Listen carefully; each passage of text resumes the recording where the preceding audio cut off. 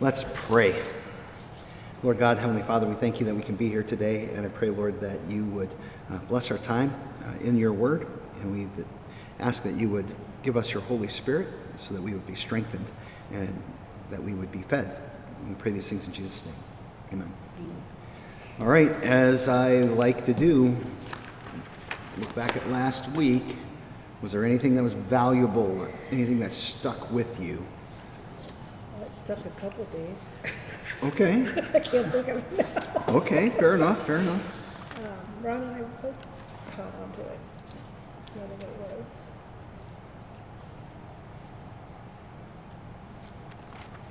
See if I can rattle it out here.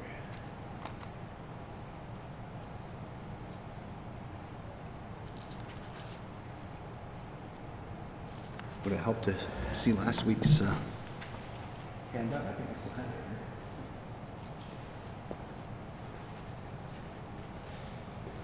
here. Right. These things do kind of linger sometimes.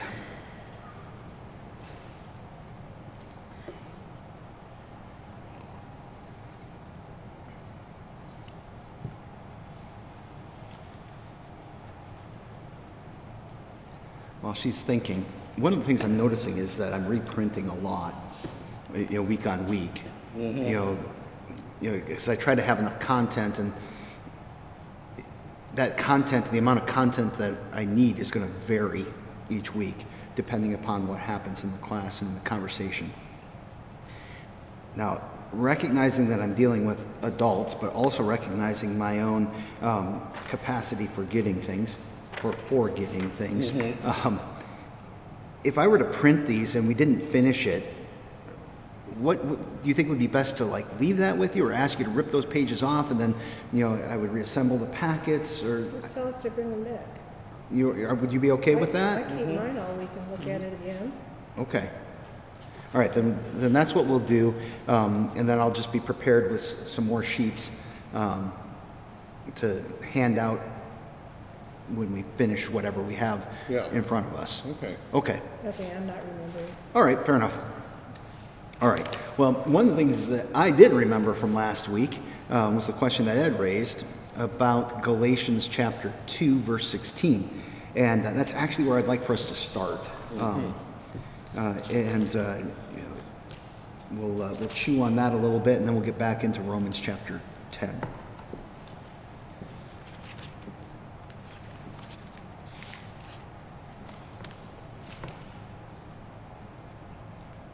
All right, so a little bit of the context around it. We'll go back to verse 15. This is in a whole section that's talking about freedom from the law. And Galatians is very confrontational.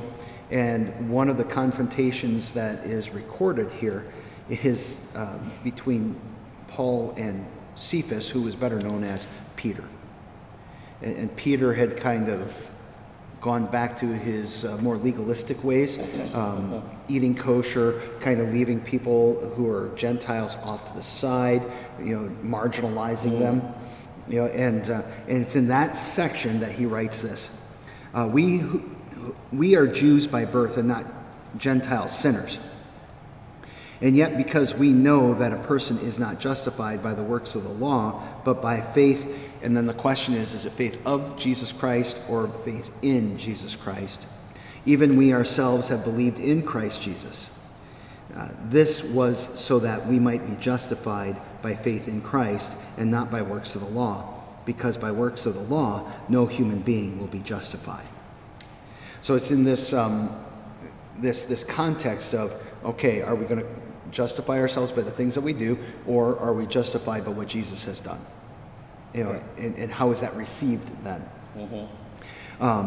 So it's really dealing with the same thing that Romans 10, the stuff that we've been reading in Romans 10 is kind of this, the Jews have been given the law, the Gentiles are now part of this mix. How do we understand this? That whole bit about how did it go? I can testify about them that they have zeal for God, but not according to knowledge. since they are ignorant of the righteousness of God and attempt to establish their own righteousness. It's really very much the same type of a conversation. So the question, in terms of Galatians chapter 2 that you raised, as I understand it, and so feel free to correct me if I'm wrong, is there are translations, English translations, that indicate that in verse 16 it should say that a person is not justified by the works of the law, but by the faith of Jesus Christ. But that wasn't the only change. If you look at that stuff that I sent you, it actually it changes like the whole sentence around a little bit, in a way, to give it a different sense. So I wish I brought that with me. Yeah, and I don't have it with me. Yeah. It's in on my desk. I should have brought it. I'm sorry. Okay. So, do you want to talk about that a little bit, or? We could. I don't remember what the rest of the quotation was either, but I put it together sort of with some of, Luther saying, "I am not of my own will capable of believing." Right. And like I said, there was a thing also kicking around in the back of my head that I felt funny about even putting into words, but it is maybe the concept that the act of belief is itself a work. And you had some thoughts about when it is and when it isn't. Right. Yeah. So let's chew on what exactly does the text say. Okay. And then, and I'll give a presentation in terms of what I've got here, and we'll see if that actually gets at what we want to get to. Yeah. And if not, then let me know. So first of all, I do think that we need to acknowledge that there are English translations that use both. Let me say that better, maybe. Some English translations use the one, some English translations use the other. Right. Both translations are out there, and they're in reliable, good translations. But the solid majority of them do translate it as faith in Jesus Christ. Okay. I think it's worth noting that the King James Version translates it faith of Jesus Christ. And because of that, I think that anytime we're running into old books, which we really ought to read old books, and lots of them, because they've stood the test of time, and there's good wisdom there. But anytime we run into those old books, we're going to be dealing with that translation. So that is going to be formative then for other translations that come after. Once a template's been set, people are going to go back and they're going to continue to compare. We continue to compare to the King James Version, even today. And the book in question here, of course, George Herbert. Same time period. He was a ways back, but that quotation is from the introduction. That's why I included the last page, because that has the date of the introduction. Which is a lot more recent. Right. So I don't know just what translation came out in what year and all, Well, I mean, King James is what, 1619, something like that? Which is probably still later than George Herbert. It's right in that same type of time period, right? I think Herbert is the late 1500s. And you've got Shakespeare and Donne. There's a whole bunch of. So I'm thinking Herbert probably would have been working from Latin or something. I don't know what translation he might have had. Right. But on the one hand, the introduction is newer. On the other hand, the introduction is saying, well, here's what Herbert was getting at back in 15 whatever when he wrote this poem. So it's a little tricky. I can focus on today's study. I got yelled by Becca. You what? I got yelled by Becca because of asking my name tag. You're okay. Yeah, she just came up. She all was right, like hold on.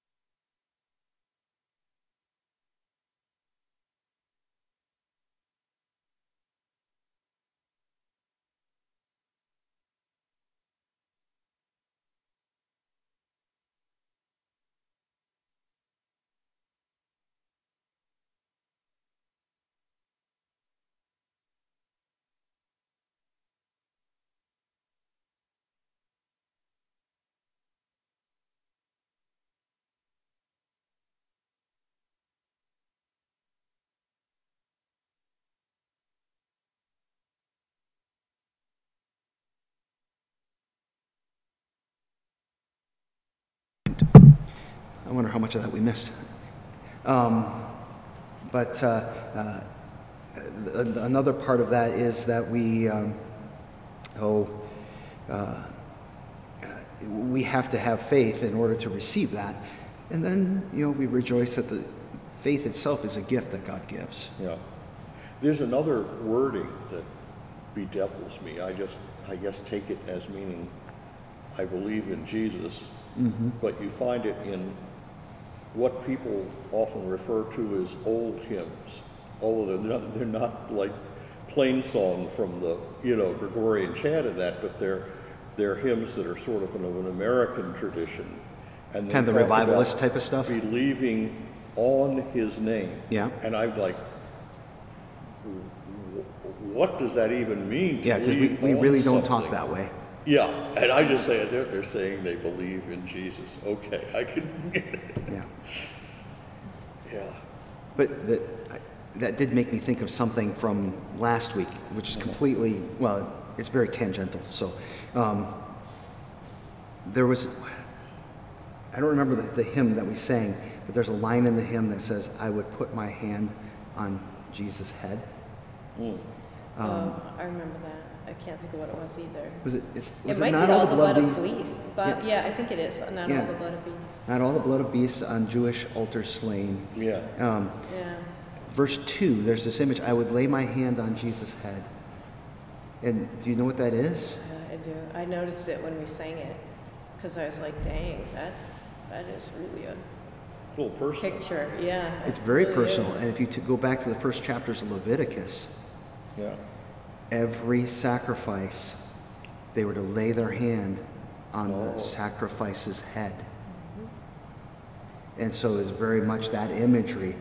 So I hit that, and we just finished reading Leviticus, suffering through Leviticus, and it was just like, wow. Yeah. That person understood. Some of those old hymns, they really, really preach. Yeah. Yeah. So did I do the question justice? I think so. I think it's a question without a closed-end answer. Okay. There's still a horse or a knife edge that's, and there are mysteries that we do not understand. And I guess I have trouble when theologians and such try to purport that they do understand. Even if I They don't. have all the answers. Like, I mean, I do, but I don't know. not really. Secret knowledge, and like I say, I always have trouble with the omnis, what does that really... Oh, when you start talking about the nature of God, and what does it mean that He's omnipotent, omniscient, and omnipresent, and all, and I always end up at the end of those discussions feeling like, so why doesn't He do something about it? and yet part of that answer is He has. Yeah, right? Yeah, I understand. No, I know you But do. there's It's still, just, but In His way? yes, but I think that that experience is very much reflected in the Psalms. Yeah. Why have you left me? And here I am in all this mess. Yeah. Psalm 13, "How long, O Lord, will you forget me forever?" Why do the wicked prosper? And all of these just... Well, even if you go back to Genesis, and Lucifer was thrown out and became Satan and all this, but why did God, He's not as powerful as God. Right. Why does God let him do all these things, Well, I don't know why what does he, the answer is. Yeah, why does He let us do all these things? Yes. Well, because the answer is, like you said, why does the wicked prosper? Well, the wicked prospers with earthly things, which is not the true definition of prosperous, or like the true meaning of like being rich. And that's what God wants to let us know, that the true meaning of being rich, or like the true meaning of being prosperous, is the Holy Spirit, or the gift that God has given to us. Now, while we are in the earth, we always get confused, because that's what the earth feeds up. Yeah. It's the total business. Well, one of my favorite hymns. But when we go to, go one ahead. thing is for sure, I can guarantee that when we go to the heaven, And God will ask me that, okay, so how about some joy from earth? You'll be saying that, yeah.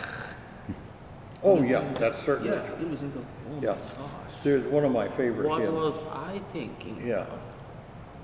Yeah. One of my That's why, that's the reason why God didn't answer that. That's the reason why He wants to open up our eyes that which want to pick the fake joy, the fake gift, or the real joy, the real gift, Yeah. which already has been given to us. Yeah. So what's his favorite hymn? Yep. Back to They you. cast their nets in Galilee, Okay. just off the hills of brown, such happy, peaceful fisher folk before the Lord came down. And then it ends with the last verse, the peace of God, it is no peace, but strife closed in the sod. Yet Christians pray for just one thing, the marvelous peace of God. Yeah. Yeah. And in the middle, they're describing the terrible ends that the disciples came to, you know. Oh, wow. Okay. Yeah. Yeah. And there, that is part of, that is a description of our experience of life on earth. You know, so when you look at Luther's catechism on deliver us from evil, the last line of Luther's explanation is that he'll deliver us from this vale of tears into the glories of heaven. Yeah. Yeah. You know, and you and I have talked about this in the past. Yeah. You know, vale of tears. There's a lot of good in this, and I'm actually Yeah. even going to talk about that in the sermon, right? Yeah. You know, that there's, this is still blessed, and yet by comparison, this is a vale of tears, and we do suffer, and there is sorrow, in Yeah. so much of our experience. You know, we recently, that concert that I didn't get to sing in, Yep. it has this, there are two requiems. The second one is very different. It's very contemporary, very related to the Korean War and the horrors of war. And a lot of it is dissonant and sort of pounding away.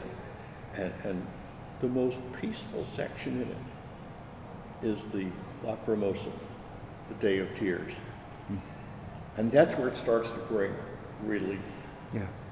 And it's just interesting, that he chose that, the Dies Irae is everything you might expect it to be. Yeah. The wrath of God. Yeah. Yeah.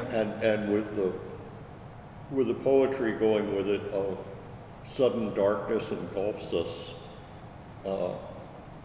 will light come as quickly? Must we accept this dread visitor? We would fight if we but knew how. And then they're going, Dies Irae, Dies Illa, di-da, di-da, da, di-da, di-da. And it just builds an intensity from there. Yeah. I had a professor at the seminary who fought in the Korean War, Louis Brighton, and man, sometimes he would get going about war, and just talking about the wrath of God and the brokenness of humanity.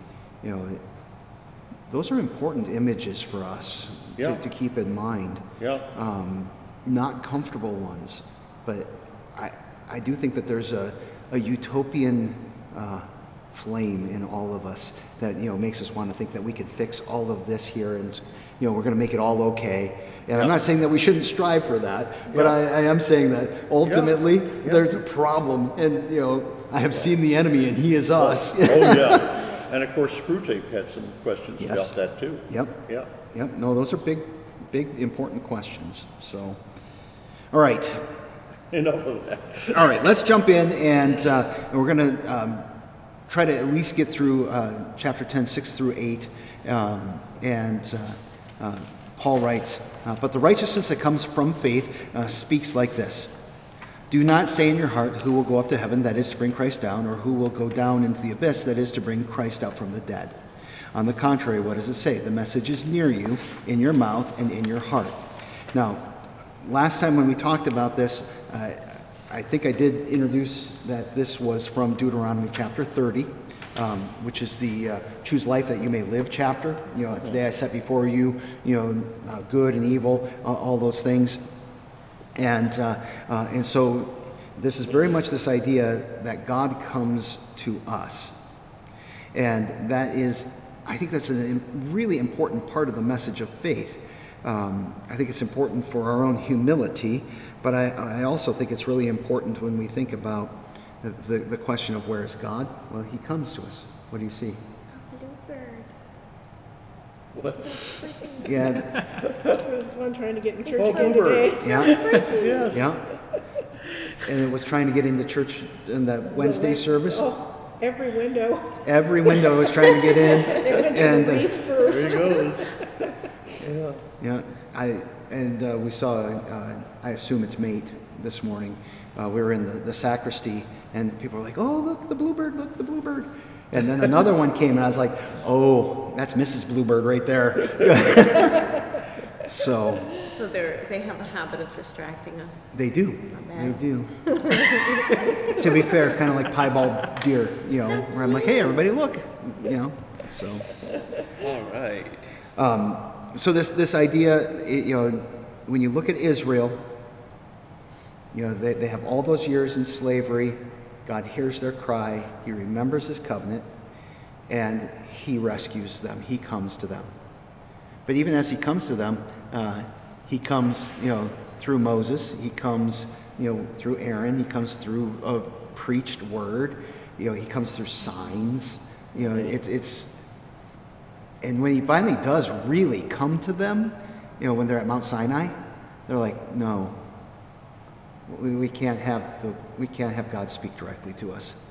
You talk to Moses, and Moses will talk to us. It's just because they're terrified. Yeah.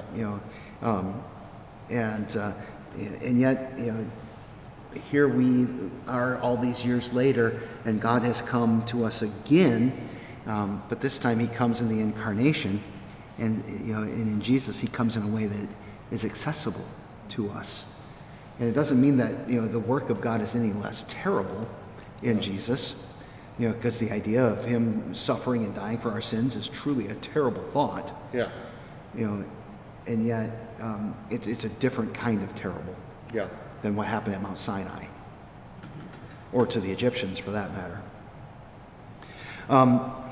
And then if you confess with your mouth Jesus is Lord and believe in your heart that God raised Him from the dead, you will be saved. One believes with his heart, resulting in righteousness, and one confesses with the mouth, resulting in salvation. For the Scripture says, everyone who believes on Him will not be put to shame, since there is no distinction between Jew and Greek, because the same Lord of all richly blesses all who call on Him. For everyone who calls on the name of the Lord will be saved. So this idea of salvation, it's beautiful. It permeates the Scriptures. My choir director back in Cleveland Heights wrote a beautiful anthem on that text. Oh yeah. What could I say? It's beautiful.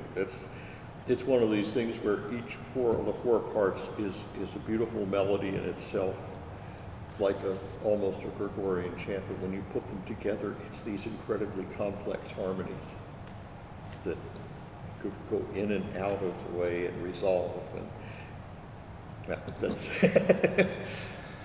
I think that idea of beauty is really important. I think about that a lot as I listen to modern music, and as I think about modern entertainment. Mm-hmm. A lot of times I think beauty is lacking.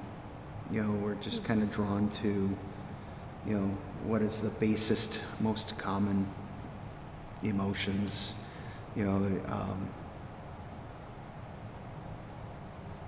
How then do we contemplate this idea that we are so loved that God saves us, He gives Himself to redeem us, and all of those things, if we're just constantly filling our ears and our minds with kind of the ugliness of the world? Yeah, a great way of distracting. Yeah, the people who constantly have the news on, the 24-hour news cycle, and Yeah, absolutely. Because where do we experience beauty? And I think it's really important for us, to see the good things that God has created, but also the wonderful things that He's done. And I think art is a great way to bring that about, to bring that to us today.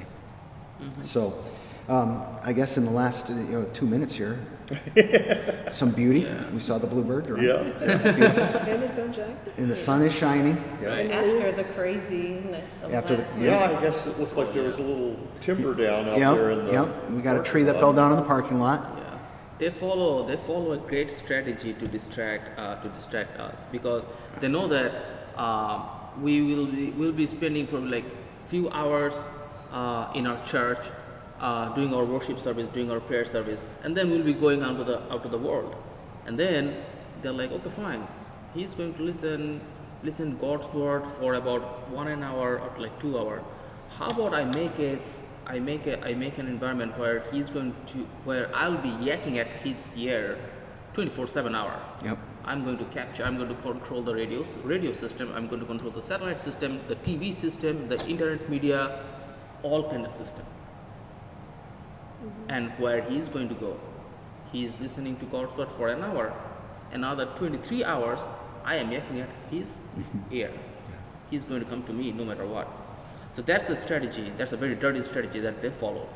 But God has sent Jesus Christ as our Savior to protect us Yep. from all these kind of creepy things. So 2 more beautiful things. Make sure you look on the far side of the driveway on the way out. There are daffodils Oh, very that are good. blooming. Yeah. And then watch the faith of your brothers and sisters in Christ as they receive the Lord's Supper today. Yeah. That is such a lovely thing. Yeah. Some of them, I mean, you could just really see how deeply moved they are by that reception of that gift. So, all right, we should wrap this up, Okay. and I'll see what we've got in terms of the actual recording, but hopefully I can get this posted later for anybody who missed. Part of it will be there, I just might have to I'll fill in. fast forward. So.